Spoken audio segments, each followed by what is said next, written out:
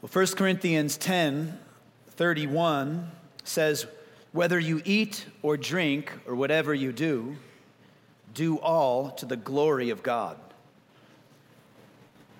This is one of those verses that Christians love to memorize and put plaques on their walls and maybe put them on our coffee mugs in the morning, and for good reason. It's a great summary verse, and it's a reminder that all of the things you're going to have to make decisions on in your life, everything that you're going to do, you do genuinely have to do them for a reason.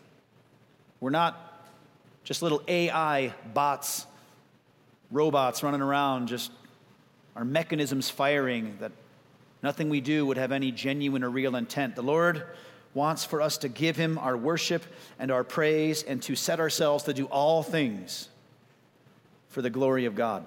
That means that if you're raising kids, the reason you feed them and give them a comfy place to sleep and educate them and discipline them is not just so that you're not miserable. And it's not even just so that they would be happy.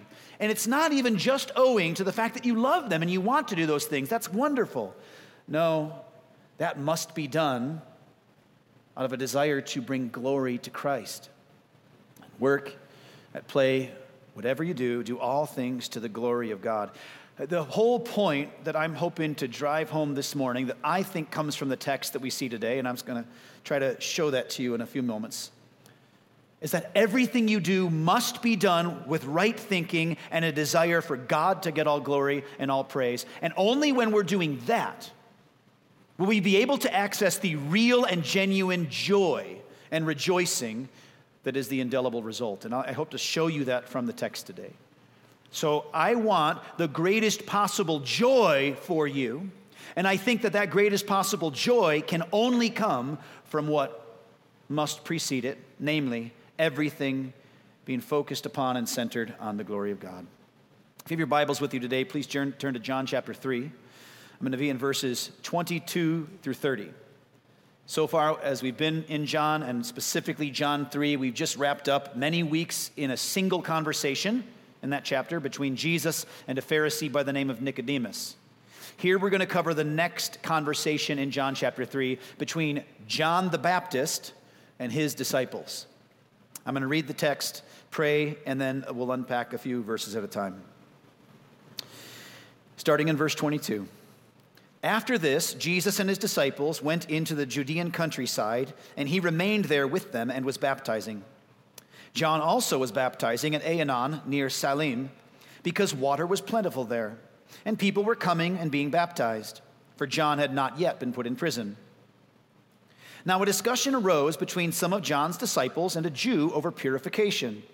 And they came to John and said to him, Rabbi, he who was with you across the Jordan, to whom you bore witness, look, he's baptizing, and all are going to him. John answered, a person cannot receive one thing unless it is given him from heaven. You yourselves bear me witness that I said I am not the Christ, but I have been sent before him. The one who has the bride is the bridegroom. The friend of the bridegroom who stands and hears him rejoices greatly at the bridegroom's voice. Therefore, this joy of mine is now complete. He must increase, but I must decrease. Let's pray. Lord, as we endeavor to walk through these wonderful verses, please expose error in our thinking. God, please help us to overcome those obstacles. Lord, it is my sincere desire as a pastor, as a preacher this morning, that I would be a great help and service to my brothers and sisters who are the audience of this sermon in much the same way that John's disciples were the audience of this teaching. And so we want glory for you, right thinking for us. Lord, we want worship and praise to you, and we need your help to accomplish that. So I ask for it. The Holy Spirit would do that work in our hearts, and that you would receive all glory and praise in the name of Christ. Amen. Let's go back again to the beginning of the passage I just covered in verse 22. After this, Jesus and his disciples went into the Judean wilderness countryside, and he remained there with them and was baptizing. Now, real quick, we just know that Jesus had finished up a conversation with Nicodemus in Jerusalem. The end of chapter 22 says that's where Jesus was. That's where Nicodemus would have approached Jesus in the middle of the night. So that conversation concludes, and Jesus heads down from the precipice of the city of Jerusalem, which would have been about 2,500 feet above sea level, down to the Jordan River area, most likely, which is right next to the lowest place on the planet. On the surface of the earth, the Dead Sea is 1,400 feet below sea level. The Jordan River exits right into it. And so Jesus makes a 4,000-foot descent from Jerusalem down to the Jordan there, where he is spending time with his disciples and baptizing. He's baptizing. It's about a 20-mile trek between those 2 points. Now, we find out in chapter 4, verses 1 through 2, and I will spend way more time on that when we get there in a couple weeks, that Jesus, I'll read it, Jesus was making and baptizing more disciples than John. But a parenthesis is given to us there, and it says this: although Jesus himself did not baptize, but only his disciples. So I think that it is clear that John, the evangelist, the author of this text, is making sure we know Jesus didn't perform the actual baptisms, his disciples did. And there's probably great significance in that. Can you imagine if Jesus is the one who baptized you? How high and mighty you might feel, special commission you might feel. Paul even points to this kind of error in 1 Corinthians chapter 1. He's like, listen, I'm glad I didn't baptize many of you because you'd start thinking you're my disciple specially and uniquely. And so perhaps that's why we see Jesus didn't do that in a unique way. But John in chapter 1 tells us that as John the Baptist is baptizing people, he points to the coming Christ. And John the Baptist says, I baptize with water, but the one who is coming, he will baptize with the Holy Spirit. You might remember that was his language. Now, question for you, has that happened yet? The answer is no, it hasn't happened.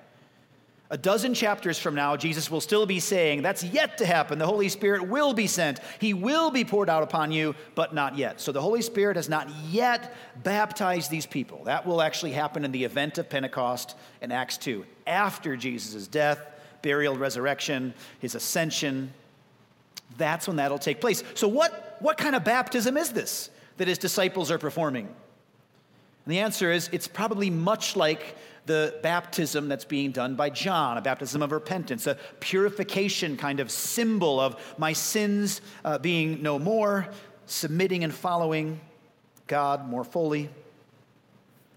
Here we see, even before Jesus' death, burial, and resurrection, even before that, baptism is already an inseparable part of Christian life.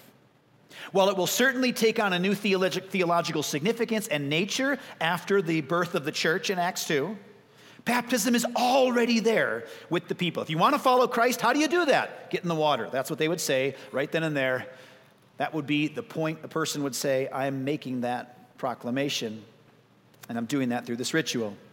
Now, baptism does not save. But everywhere that Christianity spreads, so does the ritual of baptism. In heaven, with the exception of the people like the thief on the cross who didn't make it to the water between belief and death, or maybe very small select groups of Christians in history like the Quakers, the overwhelming majority of believers that will fill the new heavens and the new earth will have been baptized people. If you're not baptized, if you're a believer in the Lord Jesus Christ and you've not gotten in the waters of baptism, you should get baptized. You need to get baptized. No, it won't save you, but this is what we do, even before the death of Christ. And so because we don't have many more places in John to talk about baptism, I want to give this one more reminder. You, like the many, many millions of believers before you, should likewise get baptized. In verse 24, you're going to see a parenthetical there put in by the author. He says, for John had not yet been put in prison. He's talking about John the Baptist has not yet been arrested. That's what's going on. Now, the Synoptic Gospels, Matthew, Mark, and Luke, will give a lot more information on what happens to John the Baptist. It'll tell a lot more about the fate of that ancient brother. But here, we just see that point being made. John clearly knows it's going to happen, and he doesn't spend much time telling us about that. But what's a little bit, at least, significant here is to see that we are watching an overlap between the ministry of John the Baptist and the ministry of Jesus. John the Baptist's ministry began before the ministry of Jesus. John the Baptist was born before Jesus. In fact, it's said repeatedly, he comes before Jesus. I'll actually say that in his monologue coming later in verse 28. I have been sent before him, before Jesus. And so his ministry precedes his. There's at least something we need to see here that's significant. There is a handoff in the ministry between John the Baptist and Jesus. I actually think it's awesome that Jesus doesn't just baptize out in the ocean, maybe the Mediterranean Sea, or go back to Galilee and do all the baptisms there. He goes right next to John, where people are seeing John's crew and Jesus' crew, like two tent revivals happening at the same time. And just as you would hope would be the case, people are leaving John the Baptist tent and going over to Jesus's, and they're trading the lesser for the greater. That's exactly what's supposed to happen. And why is that helpful and significant? Because we see that these guys are not competitors. There is a single plan of redemption that weaves throughout the entirety of the Bible. And while people in our day will especially try to make it seem like there's a whole bunch of different plans that God tried and failed, and that didn't work, so he's changed. He was really angry in the Old Testament and finally cooled off in the intertestamental period. And then Jesus came in, Dad, I got this, settle down, and then solves the problem in a different way. None of that's true. There is a perfect plan A, no plan B, of redemption woven through the entirety of the Bible, going back into eternity before the creation of the world and into the new heavens and the new earth. John was carrying this plan of redemption. Jesus took it over like a baton pass and carried on. And this is a beautiful picture of seeing it happen. The plan of redemption here, you see, had no break, but passed from one to the next. So what does John do next? What happens to John after the baton pass happens? He dies. He's done. Thank you, John. Bow and step off stage. And that's exactly what goes down.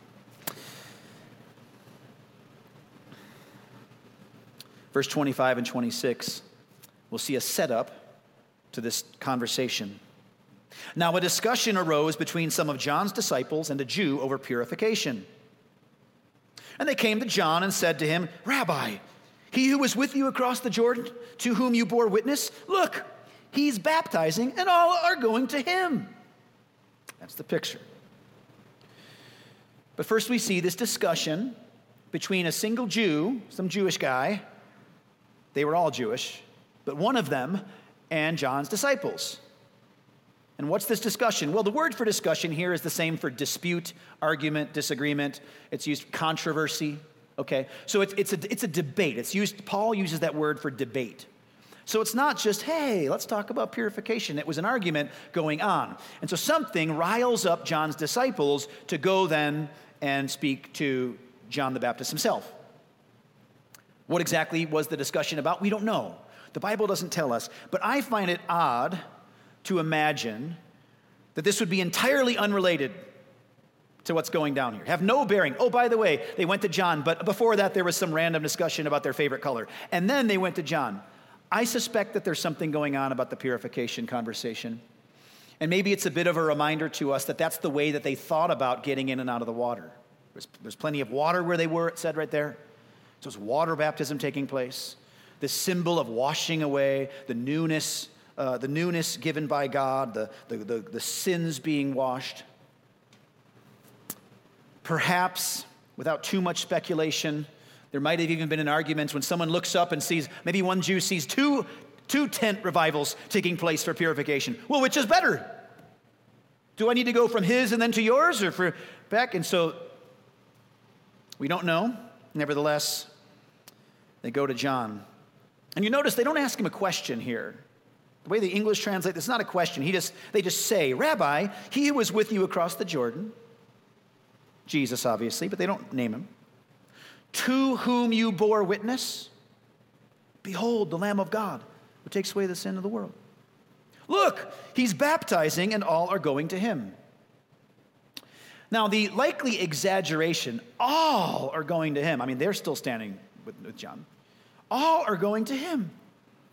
And John's answer to their concern have led Christians throughout history to almost uniformly assume that there's something a little bit gritty going on in the hearts of these disciples of John.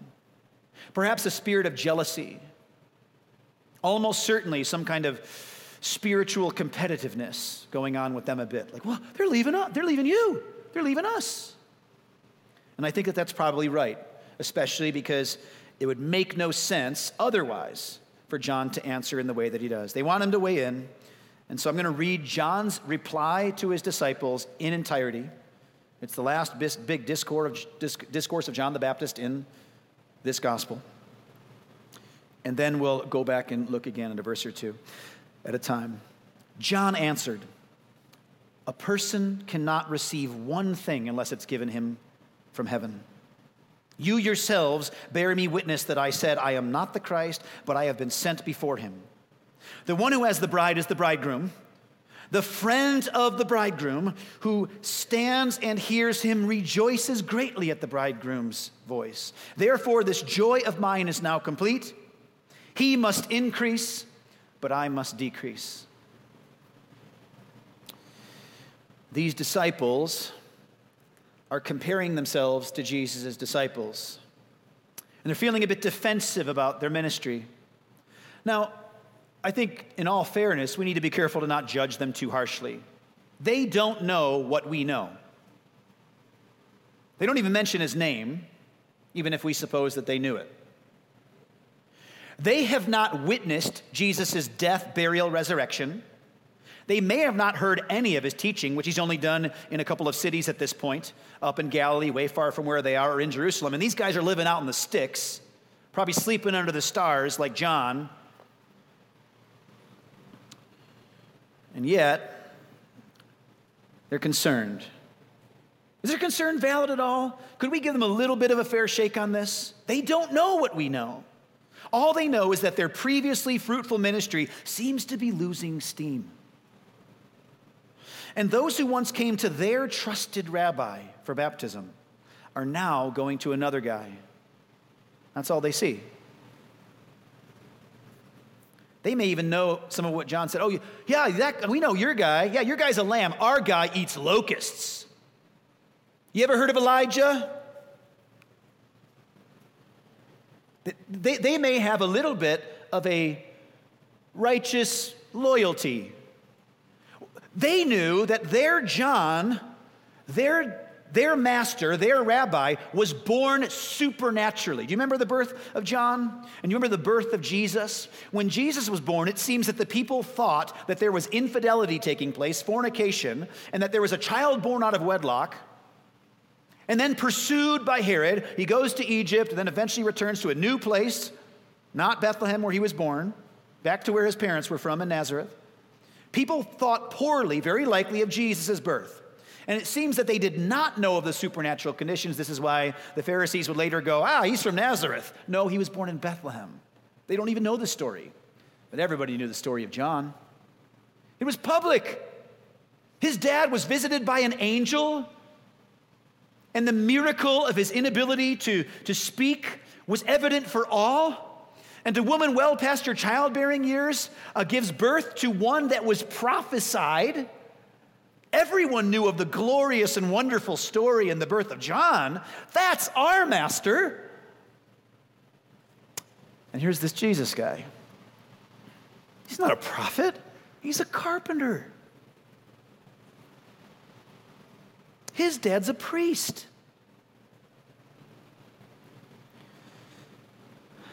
We have to give them a little bit of a pass.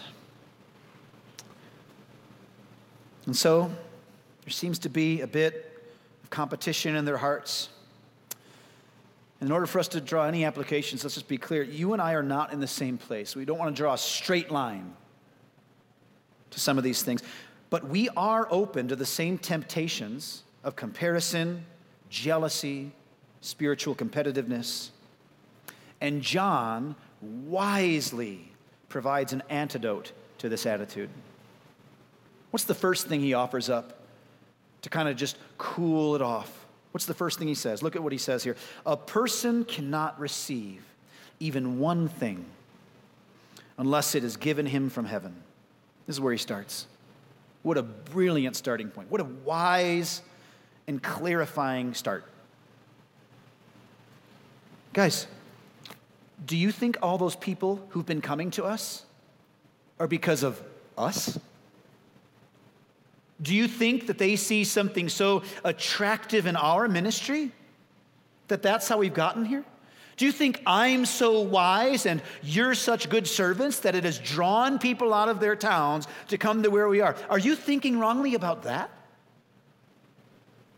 You must know. A person cannot receive even one thing unless it's given from heaven. And that's on the receiving end. He could be saying that. But what about the other end? If Jesus and his disciples are now receiving the crowds, that too is under the sovereignty of God's gifting. God is in control. All good things are a gift from heaven. God decides who gets what gift. In 1 Corinthians chapter 12, the Apostle Paul speaks to a similar kind of potential wrong thinking. And he warns members of a church to think rightly about each other. Remember, God is the one who gives every good gift to people. God is the one who apportions to whom he wills and decides. I'll read a couple of these parts to you in 1 Corinthians 12. All these are empowered by one and the same Spirit, all these spiritual gifts, given by one Spirit, who apportions to each one individually as he wills. So who gets to decide who gets what gifts? God does, the Spirit of God in 1 Corinthians 12:11. 1 Corinthians 12:18, a little later in that same chapter, Paul says it this way. But as it is, God arranged the members in the body, parts of a local church, each one of them as he chose. He gives the gifts, he arranges the roles. I want you to imagine a kid, maybe a junior high school age kid who has been trying out for auditioning for the school musical. And he nervously is awaiting the roles to be listed in the hallway on the sheet. And once they're out, class is over, he comes running out into the hallway and he runs his finger down the list of names until he finds his own, and then across, villager number 3.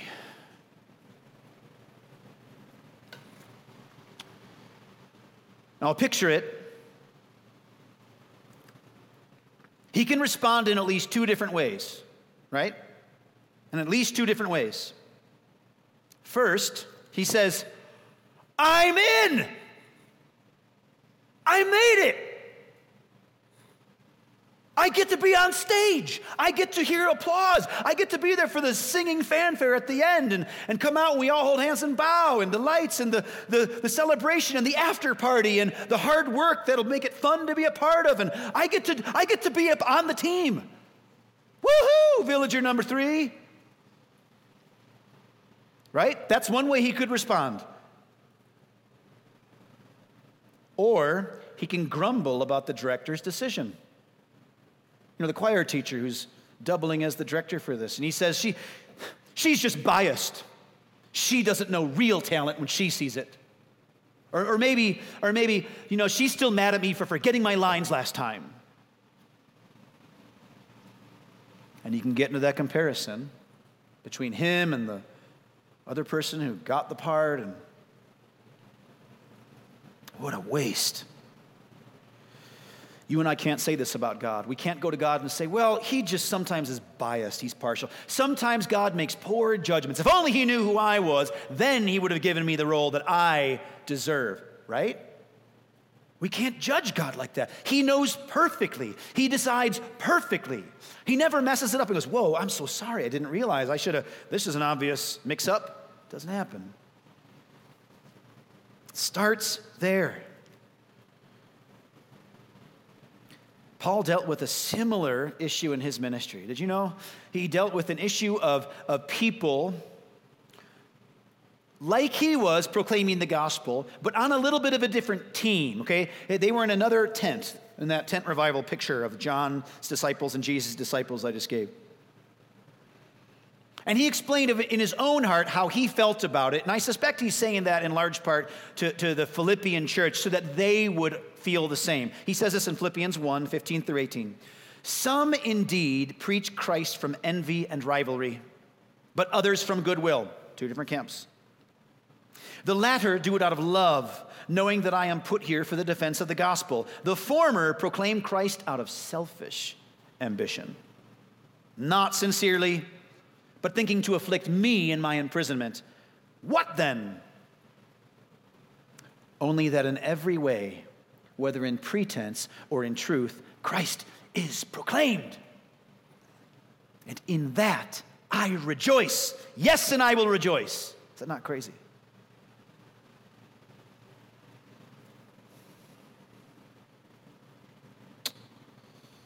That's in Paul's heart. I know. Two groups proclaiming Christ. These guys don't like me. How should he think? They're proclaiming Christ. If the point was to proclaim Paul, he should be very upset. But he is pleased. It says that I rejoice, yes, and I will rejoice, because Christ is proclaimed. Okay? Perhaps these disciples of John, if they had thought more clearly, could say the same. Hey, somebody else is out there preaching repentance and faith in God. We need more of these tents. We need more of these gatherings.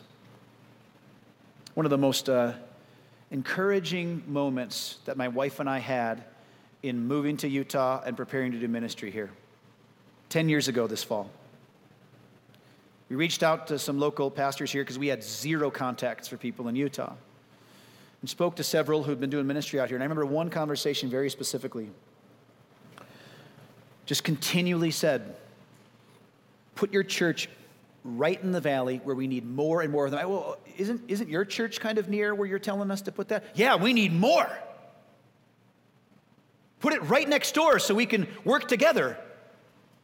But we have more lost people in this valley than we have chairs available to put them.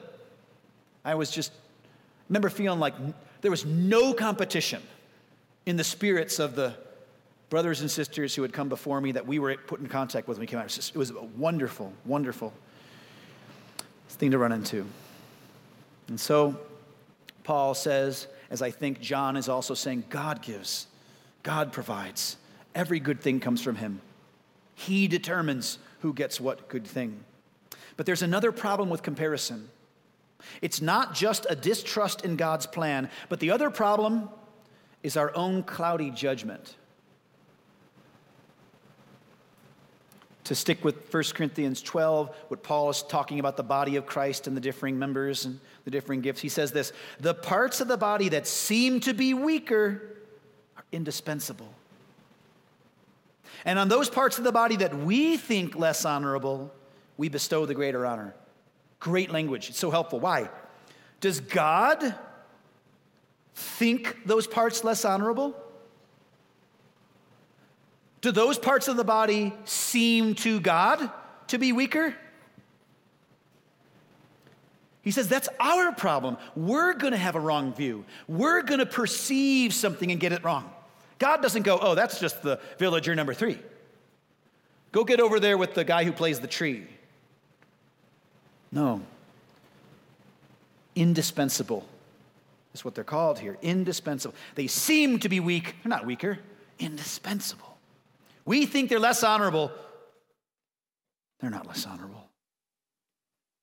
God sees clearly where we don't. And so here's these disciples, and not only are they not trusting, hey, God's in control.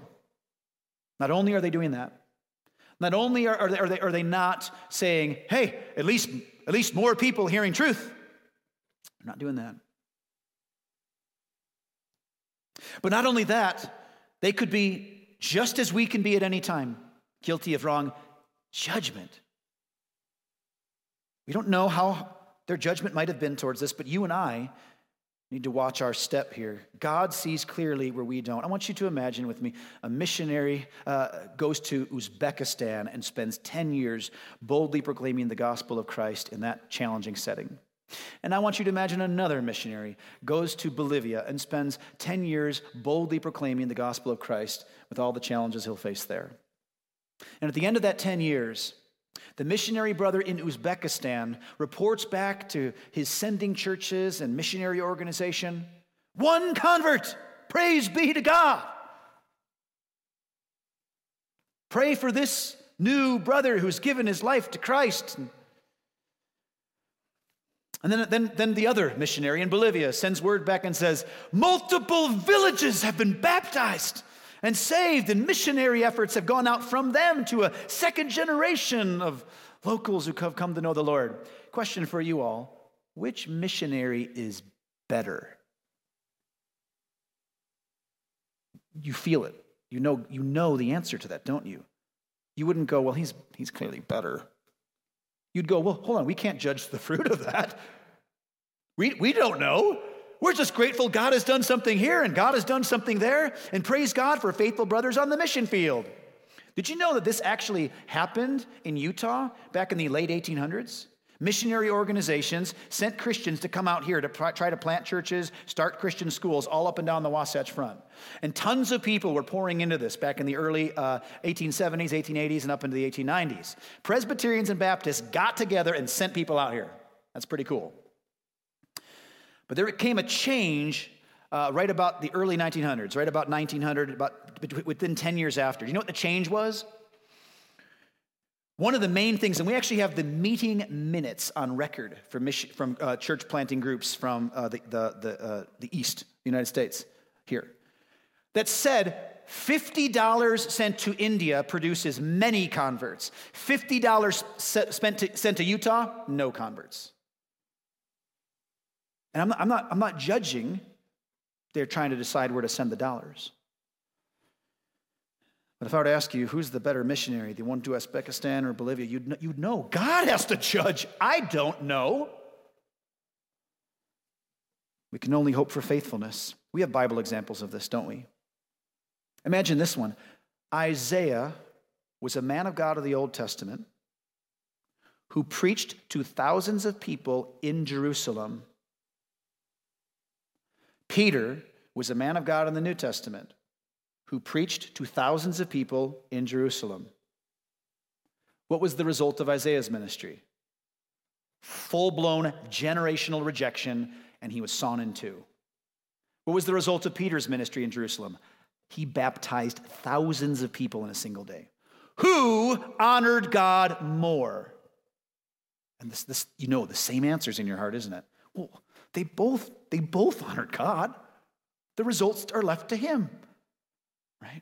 Different conditions, different scenario, different purposes. God would judge. I want to take this out just for a quick moment. I want to take this out of the spiritual camp kind of category of missions and kind of try to land it a little bit more when it comes to our comparison and our perspective on things even outside of just missions. I want you to imagine being in a grocery store line, and the line to your right is a mom of 3 kids. One kid's in the little, maybe a toddler age, little feet kicking out the cart, and little smile on his face, pacifier in his mouth, and 2 other kids behind helping mommy put the groceries on the conveyor belt, looking all sweet. And then I want you to imagine another mom of 3 kids in the left aisle over here, and she's distraught and disheveled. And her toddler is throwing a tantrum and screaming in there, and just tears and snot and stink, and everything's a mess. And the other 2 kids are there too, and they look distraught, and their hair is all whack, and they've got grumpy faces on. Question for you: which mother is better? I'd hope we'd say the same thing. Well, I know what my flesh might think in the moment, because I know how my perspectives work and what I'm viewing here. But in light of what we're talking about, you see, don't you? You'd go, well, I don't know what that mom went through today. I don't know what that mom went through today. I don't know the conditions of what's happening in her life. I don't know the conditions of her life. How could I judge that? Well, we seem to see things and assume they're weaker and they're indispensable. Sometimes we think something is less honorable. God says we should bestow the greater honor. You and I have faulty reasoning. We have faulty perspectives, faulty vision of these things so much. We cannot see what he sees. This is one of the reasons that performance-based religion falls apart.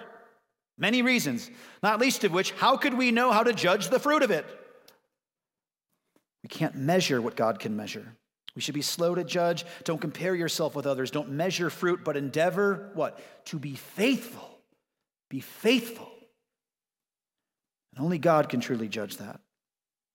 Faithfulness demands that we trust God gets to choose how to deal with his creation. That's the first thing that these disciples should have learned from this. I think John is getting at with them. God gives all the gifts. He knows what's going down. Trust in him. Leave it up to him. Don't look and judge the fruitfulness of our ministry by how many people are still in our tent. God knows how to judge this. Verse 28, he continues on. He says, you yourselves bear me witness that I said, I am not the Christ, but I have been sent before him. John knows who he is, and he knows who he isn't. I know what I've been sent to do, and I know what I've not been sent to do. I know myself. I know what God wants from me, and it's not what Jesus is going to do. It's what I've been called to do. You and I are not the hero of the story. We're not the star role in the play. We're not the superstar in the game. We are not the center of the universe, and neither is John, and he knows it. He knows it. And we must, like John, really get this into our mind. I'm not Jesus. I'm not the supreme center of all things. The world ought not revolve around me. Listen, if they saw Jesus' crowd coming to them, then they should be concerned. Whoa, stop, go back that way, right? The flow should go one direction. But you and I live in a day where the cult of self-identity is supreme. It's crazy to think. We look out and see a sea of moral relativism in almost every category, except one's self-determined identity. That's the absolute. Everything's relative except what someone would say about themselves. It's the one thing that cannot be wrong, even if they change their mind. But our cure to this wrong thinking is to remember who we are and who we aren't. Like John says, I'm not the Christ. I've been sent before him. He gives a great illustration that comes next. He says, the one who has the bride is the bridegroom. The friend of the bridegroom who stands and hears him rejoices greatly at the bridegroom's voice. Therefore, this joy of mine is now complete.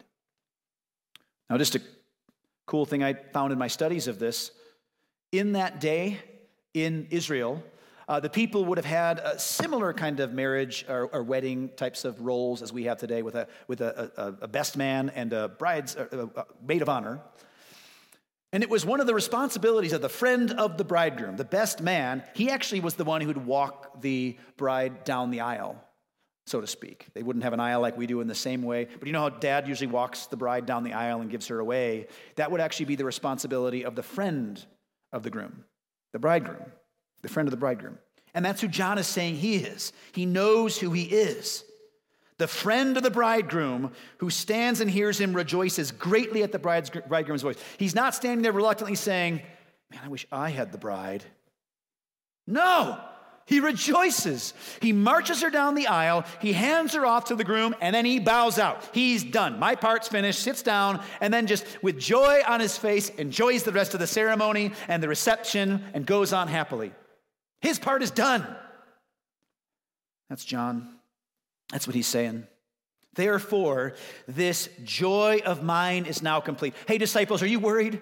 Are you worried that I would be upset by this? Do you think that as I see people leave, I'll go, well, time to reluctantly fade into the sunset? No, he's like, my work is done. Joy of mine is now complete. You know, I couldn't help but come to mind, and I saw some kind of reference to this in some of my commentary studies on this. The 10th commandment says, you shall not covet your neighbor's house. You shall not covet your neighbor's wife. And that's perfect. That's what's going on here. John is not saying, yeah, I should have more people come to me. The bride of Christ should come to me. No. He goes, I rejoice when I see the people of God go to their groom. You and I should take great joy in Christ getting what he deserves. There's no room for self-serving in the Christian life. None. Like the basketball player in the final minutes of the championship game, seconds left, score tied. He makes his way down the court and he passes the ball to his teammate who scores the win. And everybody jumps in the stands and dives onto the court, and the hats and the towels and everything goes up in the air, and the roar fills the place. And the winners all rejoice and rejoice and rejoice. And then you see the other team fall to their knees. We lost. And head in hands. Can you imagine the one who threw the assist, who passed the ball to the teammate, being one of those on the ground holding his head? No, I should have scored. You and I would say, what a fool. Get up, celebrate, rejoice, join in the celebration. You got to be on the team. You got to pass the assist. Revel in the goodness that you get to see and put that man on your shoulders also. That's what we would want. That's the joy in being part of the team. Not being the only recipient of grace, of glory, rather. If you, as a believer, are lacking joy in your life, if this is a struggle for you, present, past, you have a concern about it in the future, if that's you, this may be a huge reason why. Listen, Jesus has won. Jesus is winning. And even when you feel like you're not, even when you feel defeated and you feel all broken down, and you to use John's disciples example here, what you have been pouring your life and energy into starts to go to somebody else.